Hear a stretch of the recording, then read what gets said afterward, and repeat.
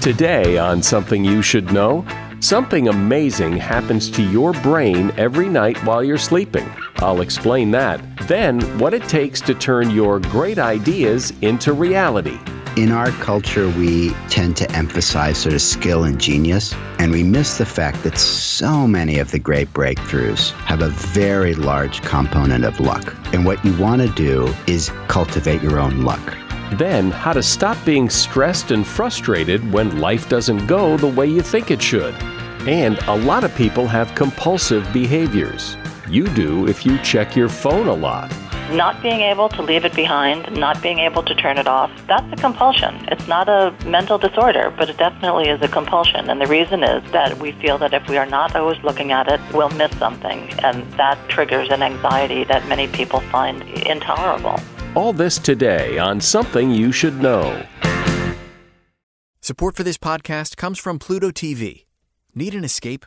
Drop into Pluto TV for a world of free TV. Stream hundreds of channels and thousands of movies and shows all for free. Yeah, free. No subscriptions, no fees. Binge on 24/7 channels of Narcos, CSI, Star Trek, and everything from hit movies to the latest news, comedy, live sports, and more. Download the free Pluto TV app for Android, iPhone, Roku, or Fire TV and start watching now. Pluto TV. Drop in. Watch free. Something you should know. Fascinating intel, the world's top experts, and practical advice you can use in your life. Today, Something You Should Know with Mike Carruthers. Hi, welcome. I'm sure you already know that there are some real benefits to getting a good night's sleep every night, but those benefits may go beyond what you even imagined. It seems that while you sleep, good things happen to your brain. For one thing, it seems that sleep is essentially like bringing in the overnight cleaning crew to clear out the toxic waste proteins that accumulate between your brain cells during the day. The co-director of the Center for Translational Neuromedicine at the University of Rochester has studied the mechanism that underlies these functions, and she says that it's like a dishwasher. And just as you wouldn't want to eat off dirty dishes, why would you want to settle for going through the day thinking with a dirty brain? So a good night's sleep helps to clean your brain. Since sleep is so important, it's worth mentioning also that your afternoon coffee may be messing up your sleep. A study from Wayne State University and Henry Ford Hospital concluded that when taken even 6 hours before bed, caffeine can decrease your sleep by as much as 1 hour per night. And that is something you should know. It's always interesting to hear the stories of where great ideas come from. And perhaps even more interesting are the stories of where great ideas go, how they're nurtured from idea to reality. As you probably know, a lot of great inventions and breakthroughs seemingly come out of left field or from some other completely unrelated idea. This process of making ideas into something real is what Safi Bahcall has studied extensively. Safi is a physicist and biotech entrepreneur, and in 2011 he worked with President Obama's Council of Science Advisors, and he is the author of a new book called Loonshots: How to Nurture the Crazy Ideas That Win Wars, Cure Diseases, and Transform Industries. Hi, Safi. Thanks. Delighted to be here.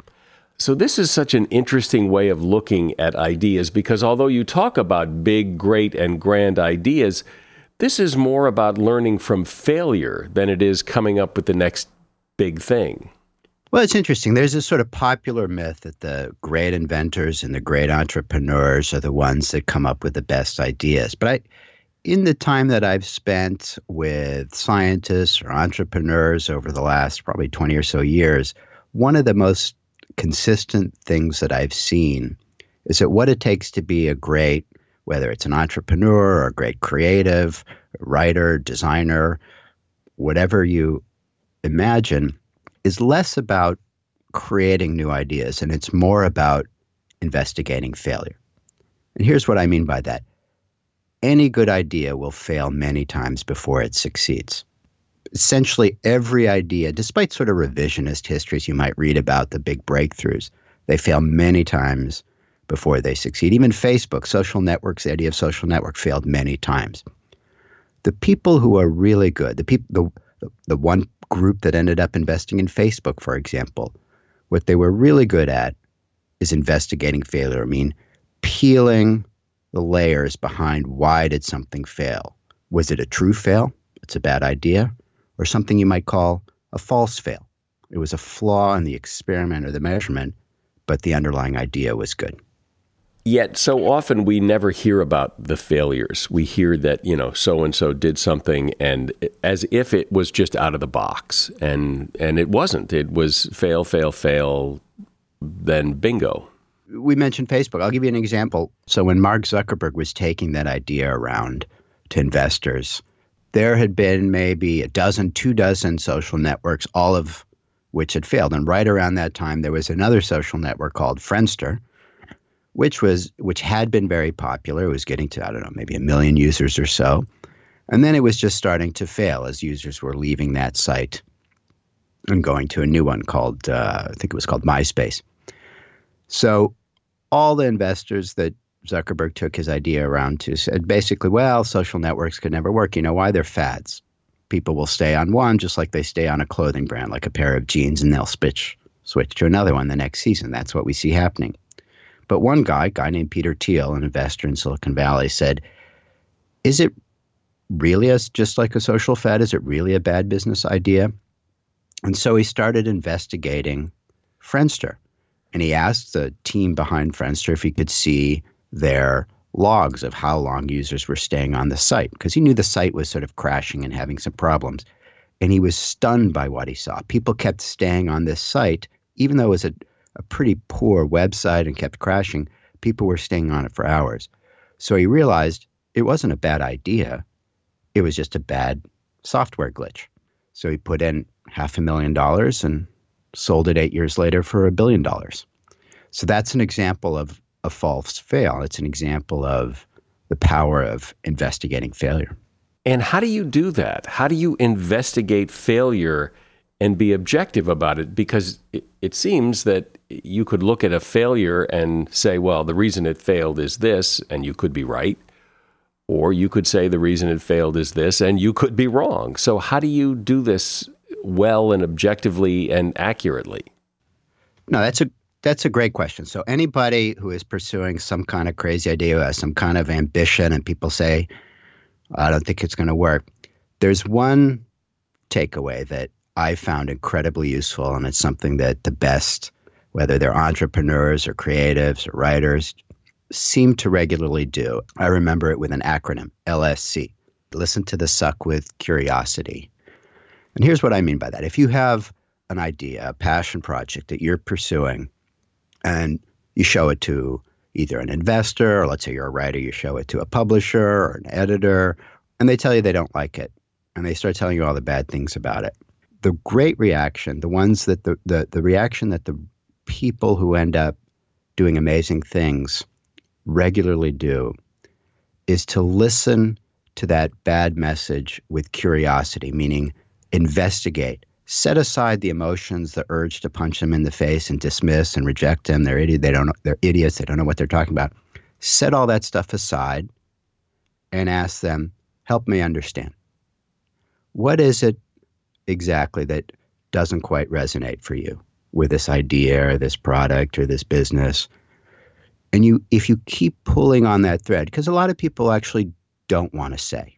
There's not a lot in it for them to offer you negative feedback, because if they're friends of yours, they're going to resist that. It might damage your friendship. But that's exactly what you want to do. You want to take off that hat of being rejected or feeling depressed, and you want to pull on that thread like an investigator, like Sherlock Holmes. But you put on your Sherlock Holmes hat and say, help me understand. You keep pulling on that thread, and you might find a little piece of gold at the end. That's a nugget that you never thought about. That little nugget could be the key to turning your idea into a home run. So I think of that as LSC. Listen to the suck with curiosity. Set aside your resentment. Keep pulling on the thread. It's hard to hear that no one likes your baby. It's even harder to keep asking why. when people have ideas, how do you think the best way is to approach them, evaluate them, decide to fish or cut bait? What's the process? I think of it as wearing two hats. And it's very important to remember which hat you're wearing. One hat is the artist. That's the one that's trying to have as many creative ideas as possible. The other hat is the soldier. That's the one that's trying to narrow them down and focus on getting things done on time, on budget, on spec. So one thing that I found incredibly useful, and I have a number of entrepreneur, writer friends, creative friends who have been doing something sort of similar. I actually physically keep two hats, one with sort of wacky feathers on it and one with sort of a military cap. When you put on your wacky feather creative artist hat, the secret is speed. You just want to quickly go through ideas and generate as many ideas as you can. That's number one. Number two, attention. You want to look for that tiny little, I think of it as like a red sparrow, like you're running through a dense forest and it's full of lots of stuff, whether it's your story options or your business options. And you're looking for that tiny little red sparrow that's the secret that will take you into a beautiful place. So you want to run as quickly as you can through that forest or on the edge of that forest. Number two is attention. You want to look for that red sparrow. And number three is courage. When you see that red sparrow, follow it. So the secret to the first hat, the artist hat, speed, attention, courage. And then you want to take off that hat. When you are done creating as many crazy, wacky ideas, and you want to, there it's really about quantity, not quality. That's the secret to really creative, wild ideas, is go as fast as you can, throw out as many ideas as you can. When you are done with that process, you take off your wacky feather artist hat and you put on your military cap. Okay, let's prioritize. Let's think, let's say, across two dimensions. Ease and value. How difficult is this? How easy is this? Value. How much value is this in this idea? Is it a pretty valuable big idea?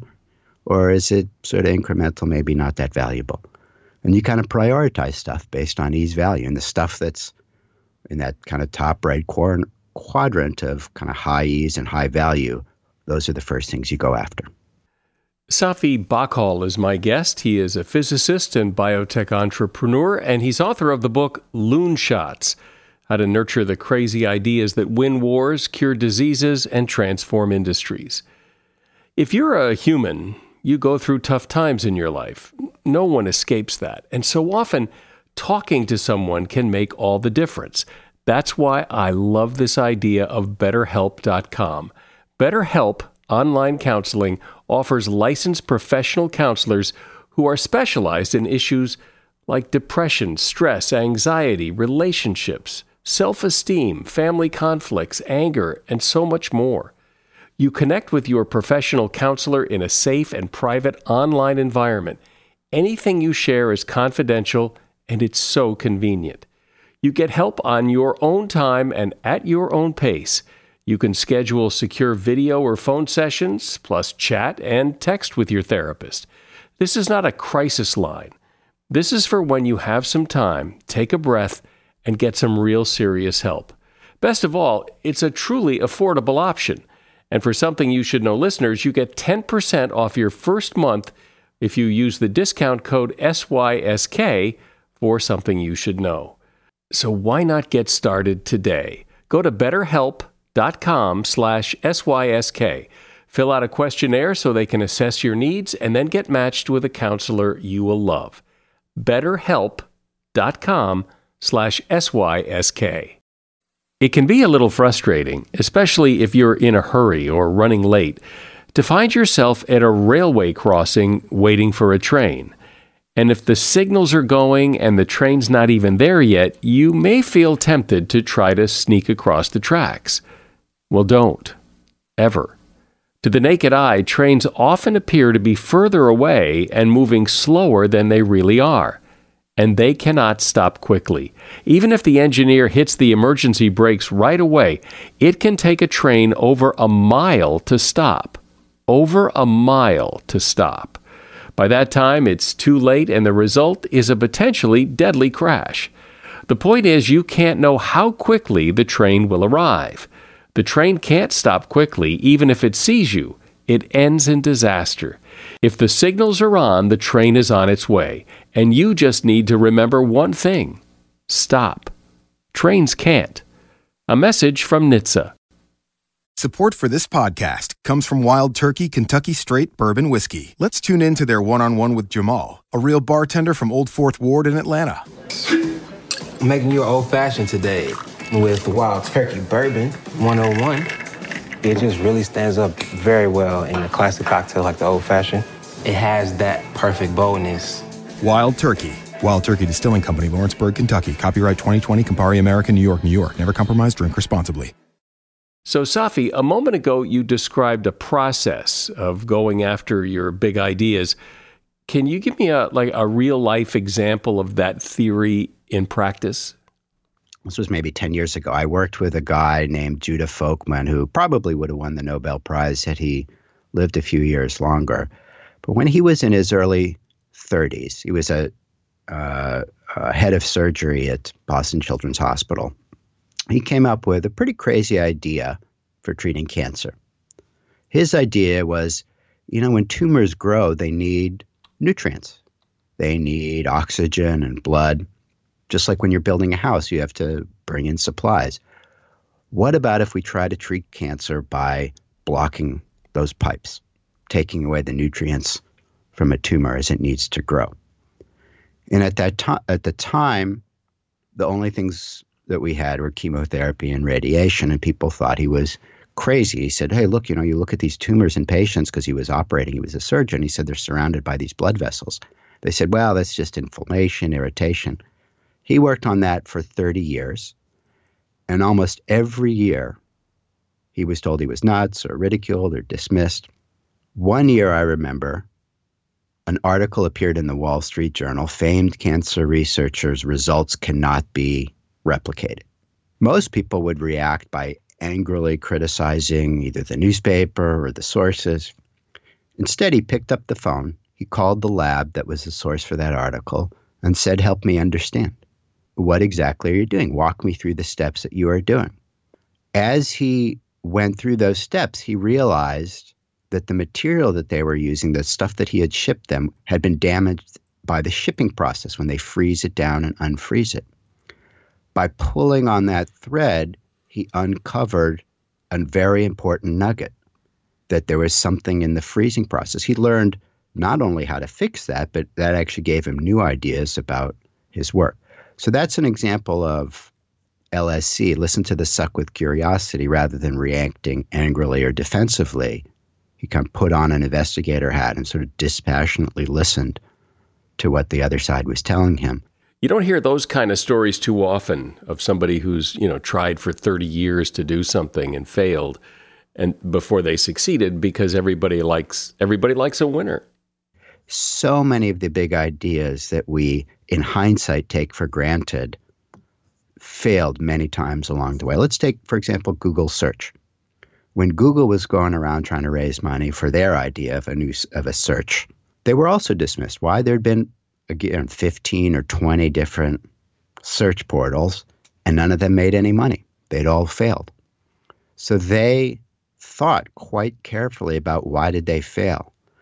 They came up first with a new algorithm for prioritizing search rankings, because they said, well, all these things have failed because they're not really giving users the sort of prioritized results that they really care about. And they came up with a clever tweak, not a very big tweak, a small tweak, just prioritizing by number of links, that really improved the usefulness of their search compared to others. And then everybody said, nah, there's no way you can make any money. It's just a service. Anybody could do it. So they came up with an idea, and they said, well, why don't we auction off the real estate on the page to the highest bidder after these searches? It doesn't sound like a wild idea, but now, pretty much as a result of those two things, Google's almost $1 trillion company. But sometimes the idea is a bad idea. Sometimes it isn't going to work. It's just, and I guess it's hard to understand how do you know when it's time to throw in the towel and say, no, this really is a bad idea, or keep pulling that thread and finding that nugget. Well, that's an excellent question. I've been there many, many times, I'm sure. It's really a question of thinking for yourself. What is the difference between stubbornness and persistence? And the litmus test I use for myself is when I start to get negative feedback, which will happen all the time if you have an idea that's challenging accepted beliefs, and all the good ideas challenge accepted beliefs. If you're getting negative feedback on that, what's your reaction? Do you dismiss and say, well, these people are idiots, they don't understand? In that case, the needle might be pointing towards stubborn, might be pointing towards time to move on. Or do you react when you get that same negative feedback of taking off the dismissing, rejecting hat and putting on the Sherlock Holmes hat and saying, to help me understand? I find that with the ideas that end up working, I'm still always putting on the Sherlock Holmes hat and digging for the nugget. When I'm just being stubborn is when I'm just dismissing negative reaction as a bunch of idiots. And so for me, that's like a temperature check. How am I reacting to negative feedback? When you look at successful ideas, things that really, hit it out of the park, and you drill down into the story, there's oftentimes something in that story that is not about the idea and the market research and the product development. There's some magic that happens. In our culture, we, with our revisionist histories of great breakthroughs, tend to emphasize sort of skill and genius. And we miss the fact that so many of the great breakthroughs have a very large component of luck, of serendipity. The really great breakthroughs are due one part to skill and one part to serendipity. And what you want to do is be aware that luck plays an enormous role and do what you can to cultivate your own luck. It seems to me, and I'm so glad you said that, because I've always thought that so much of the success that we see is in large part luck. And I can think of so many stories of people who just happened to be sitting next to that other guy who knew a guy, or you were sitting across the table from someone who could help you out. That those things are so much more powerful in success than anybody wants to talk about. Even the story of some of the most famous legendary creators, stories like Steve Jobs, so much of that story was luck. Like when he found the Macintosh project, or when he bought Pixar, he bought it for a computer, and who knew that they were making some movies? Turns out that the movies that they were making in that little company made him a billionaire. And because of that, he was able to go back to Apple. So much of that Apple story and Steve Jobs story was serendipity. Of course, there's some role of skill, but a very large part of that was serendipity. What's the Moses trap?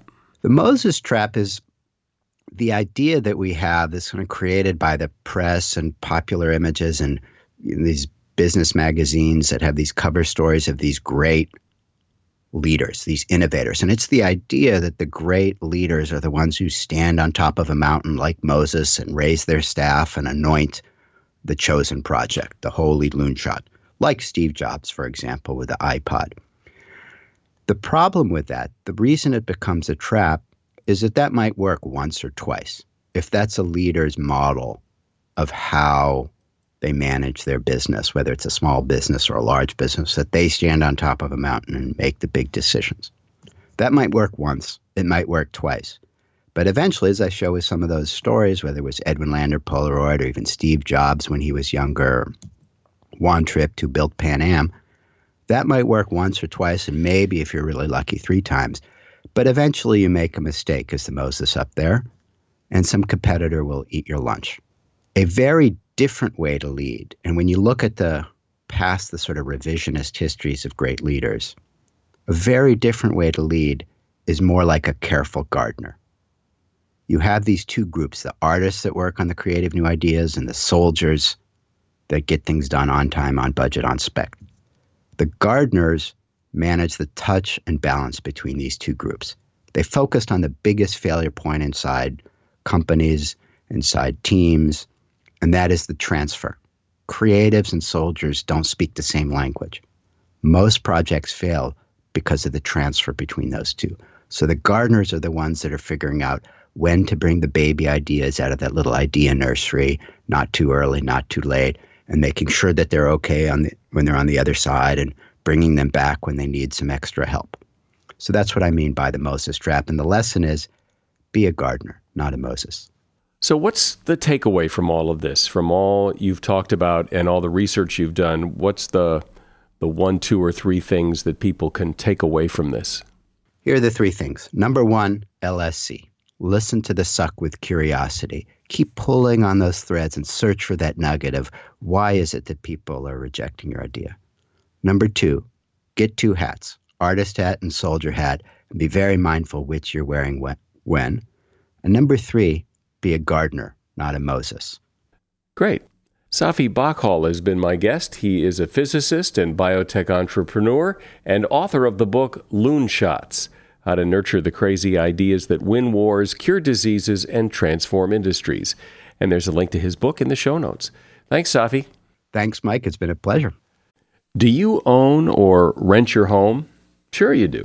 And I bet it can be hard work. You know what's easy? Bundling policies with Geico. Geico makes it easy to bundle your homeowner's or renter's insurance along with your auto policy. It's a good thing, too, because you already have so much to do around your home. Go to geico.com to get a quote and see how much you could save. It's Geico Easy. Visit geico.com today. That's geico.com. Hey y'all, it's your girl Shangela, and I want to invite you to Hallelujah Happy Hour. Every week, honey, I'm shaking up a cocktail, making a playlist, and hanging with friends. Okay, let's spill. You're gonna tell Dad you are messy. Oh, he's so hot. I'm into him. Is he listening to this? And it's gonna be what? Sickening. Follow Hallelujah Happy Hour and listen for free on Spotify.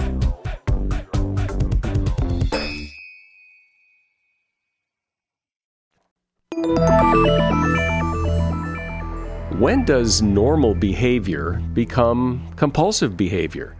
How many times a day do you have to check your phone for that to become compulsive? Why do people avoid cracks in the sidewalk? Is that compulsive behavior, or is that just playing a game? Why do we all, or most of us anyway, why do we do things that other people might consider a little weird? Sharon Begley decided to investigate this with some interesting and surprising results. Sharon is a science writer for the science website STAT, and she's a former science columnist for Newsweek and the Wall Street Journal. She's author of a new book called Just Can't Stop, an investigation of compulsion. Hi, Sharon. Welcome. Thanks for having me, Mike. So when I think of compulsive behavior, I think about, OCD, washing your hands a million times a day, or checking to make sure you lock the door 24 times. What is your interest in this? Why investigate this? The tipping point, as it were, came when, I'm a reporter. I've covered science and medical issues for many years. And a few years ago, as many people have experienced, I began to see that nobody could go anywhere, including to the ladies' room, the men's room, lunch, whatever, without not only holding their phone, but having it in their face, looking at it all the time. And for my colleagues, that was because if, some news broke, and these, again, were fellow reporters, and if they didn't jump on it in that very nanosecond, they would be in all sorts of trouble. And the reason they, therefore, could not leave their phone behind, the reason they couldn't stop looking at it, was simply anxiety. And anyway, so that sort of touched off my interest in this, and I began to explore all sorts of forms of compulsions. And yes, to answer your question, once I began to understand what they were, I identified a few in myself as well. So what is a compulsion? How do you define it? Where's the line between normal behavior and compulsion? So that obviously was the first thing I had to figure out. And there are sort of 3 things that come under the general umbrella: compulsions, impulsive behaviors, and behavioral addictions. So, without getting too much in the weeds here, what emerged was that a compulsion is a behavior that we engage in over and over and over again, and it's driven by one thing and one thing only, and that's anxiety.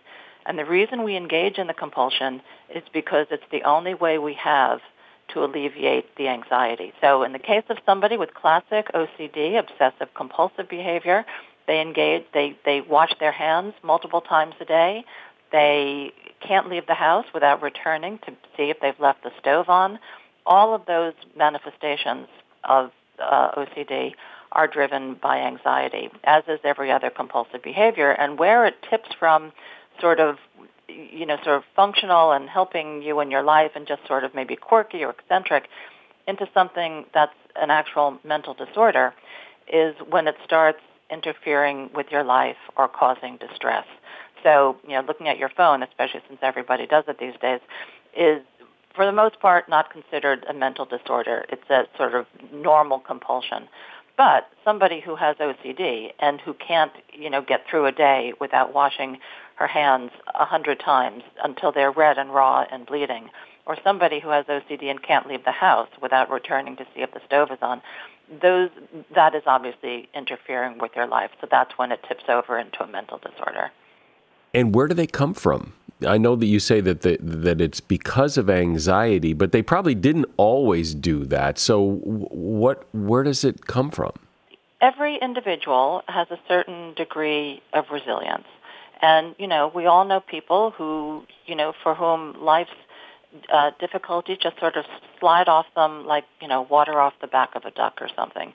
And other people are more fragile emotionally and mentally, and the anxiety really does leave its mark on them. And one way it does so, or one way it comes out, is through these compulsions. So let me also keep trying to answer your question by getting back to something you asked earlier, which is whether I have any. So I didn't think I did, but again, once I started getting into the subject, I sort of took stock, as it were, and I'm really, really worried about how much money I spend, to the extent that I'll look for, bargains, and even, years ago when they existed, grocery store coupons, etc. I would berate my poor husband if he spent more on something than he thought he should have. So I began to look at that, and, without belaboring the point, I realized that the reason I act that way is because I'm just really worried that one day I will, be poor and homeless and be living on cat food. So it's not disabling, but it's just what I would consider a behavioral quirk. And anyone looking at me would not say I have, disabling compulsions. But it's one, little thing that I do, and it absolutely, drains away some of the anxiety I feel. So I would say that, the vast majority of people who have compulsions absolutely do not have a mental disorder. If you label every compulsion as a mental disorder, then we're all crazy. And clearly that can't be the case. Does everyone have a compulsion, do you think? I haven't asked 6 billion people, but my guess would be no, again, because there are just some people who, no matter what life throws at them, they just don't feel anxious. But I would say more people have a compulsion than we probably recognize. Again, if you look at yourself, as I did, I would have said originally I do not have one, but with a little bit more introspection, I began to recognize that I do. And I would say also that with the takeover of our electronic toys, especially smartphones, not being able to leave it behind, not being able to turn it off, even overnight, having to look at it first thing in the morning, which a growing percentage of people say they do, that's a compulsion. It's not a mental disorder, but it definitely is a compulsion. And the reason is that we feel that if we are not always looking at it, if we're not always checking, we'll miss something. And that just sort of triggers an anxiety that many people find intolerable. And when you look at your phone and realize that there is no emergency, nothing horrible has happened, everything's fine, it's a big relief. It is a relief, but you've also put your finger on something crucial. How many times, when you're scrolling through text or checking Facebook posts or, any of the, countless other things that we do, you find basically nothing but dreck, right? I mean, it's somebody's status update, and, honestly, you could have gotten through your day without knowing that. But every once in a while, there's a gem. There's this, amazing tweet that, makes you laugh or makes you see life differently. There's a status update from someone you really care about, and you're really glad to know that he's engaged or something. And that form of reward or reinforcement, as psychologists call it, it's called variable and intermittent, which simply means most of the time what you get is forgettable and you didn't need it and you could have done without it, and better you should have not even bothered to look. But every once in a while there's something that you're really glad that you saw. And because you have no idea when those gems are going to land, that's why we check over and over and over constantly, just in the hope that there will be something, if not life-changing, then at least, interesting or fun or important to our lives.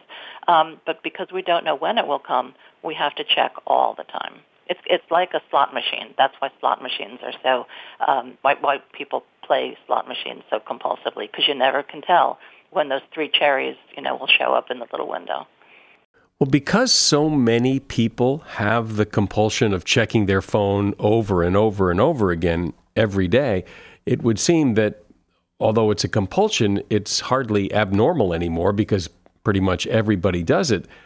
And it's interesting, too, that looking at the phone relieves the anxiety, but having the phone causes the anxiety. If we didn't have smartphones, there would be no anxiety, and perhaps those people would have no compulsions. Very possibly, because, again, the variable intermittent reward nature of our electronic toys, especially smartphones, just taps into something very primal in the brain. But let me give you another example, Mike, of where, something that is a very common behavior, because it arises from a feeling that we all have, can tip over into a compulsion, and that's with hoarding. So I spoke to one woman who lives near Cleveland about why she hoards what she does. And what she hoards is basically everything. But what the main contents of every room in her home are things from when her children were young, and boxes and boxes and boxes. And she was, when she and I spoke, dealing with a building inspector who was about to say that her home had to be condemned.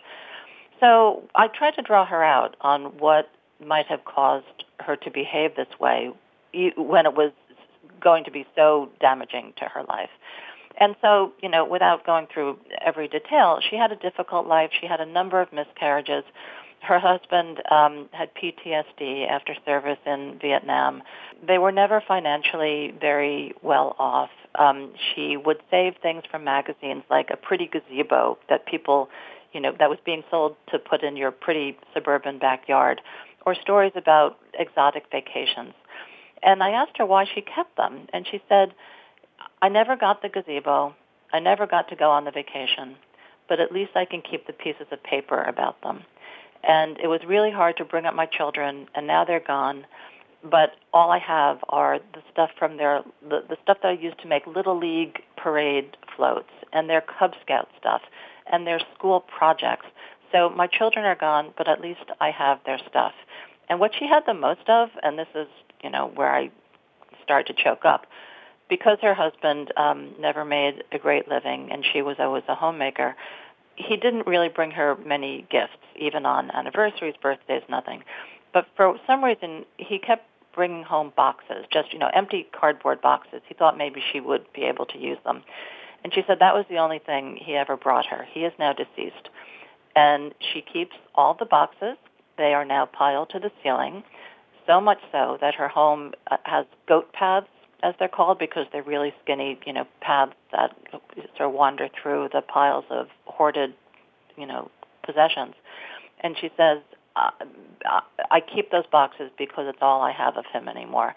Anyway, so I tell you that long story because all of us, I think, have stuff that we really would be devastated to let go, to get rid of. We don't have as much as Bonnie does, and it's not wrecking our lives and causing the building inspector to come over. But, if I were to go to, where you live and look at stuff and say, God, why do you still have this? I bet the answer would be it would really hurt me to to lose that. It's my only connection to the past, or it reminds me of something important. So that's simply to say that I think all of us have the emotions, the feelings, the motivations that many hoarders do and that other people with debilitating compulsions do, but they just don't go as far.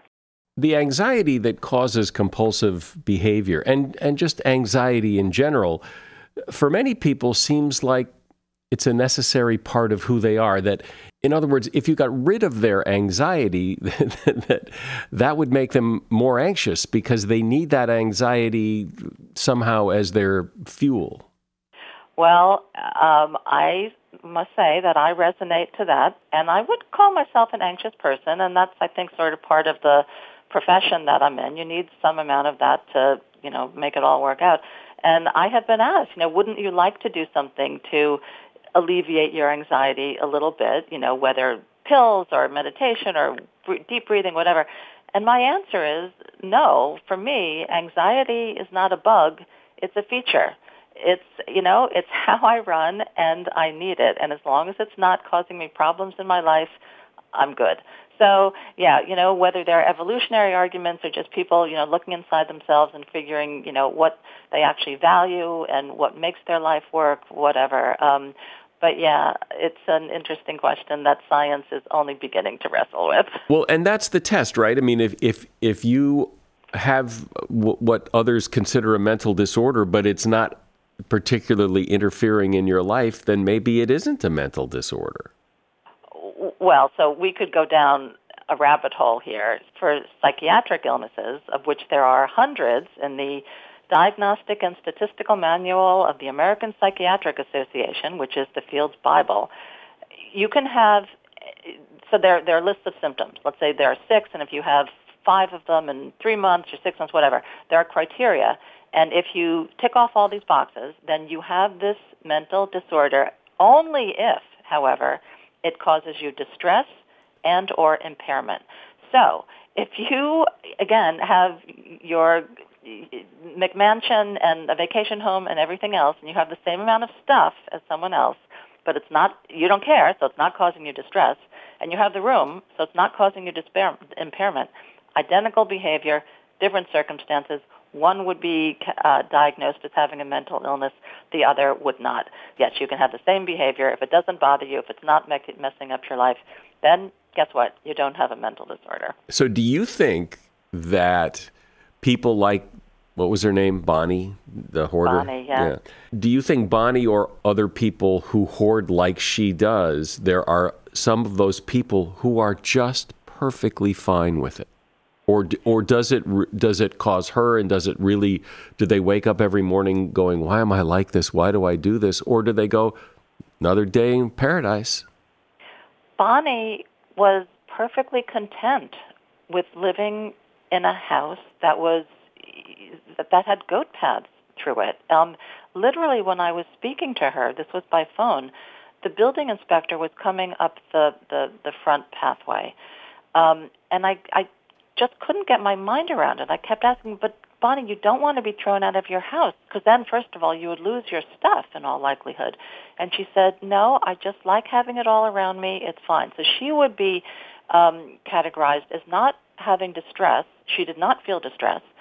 But the outside observer would say that she's impaired because losing your home counts as an impairment. But absolutely, I spoke to hoarders who were, please, how can I get help? And there are ways to get help. And there are others who are like, could society just leave me alone and stop judging? I'm fine with the way I am. It's not hurting anybody else. So just leave me alone and stop, trying to tell me that I'm crazy. So yes, you're absolutely right.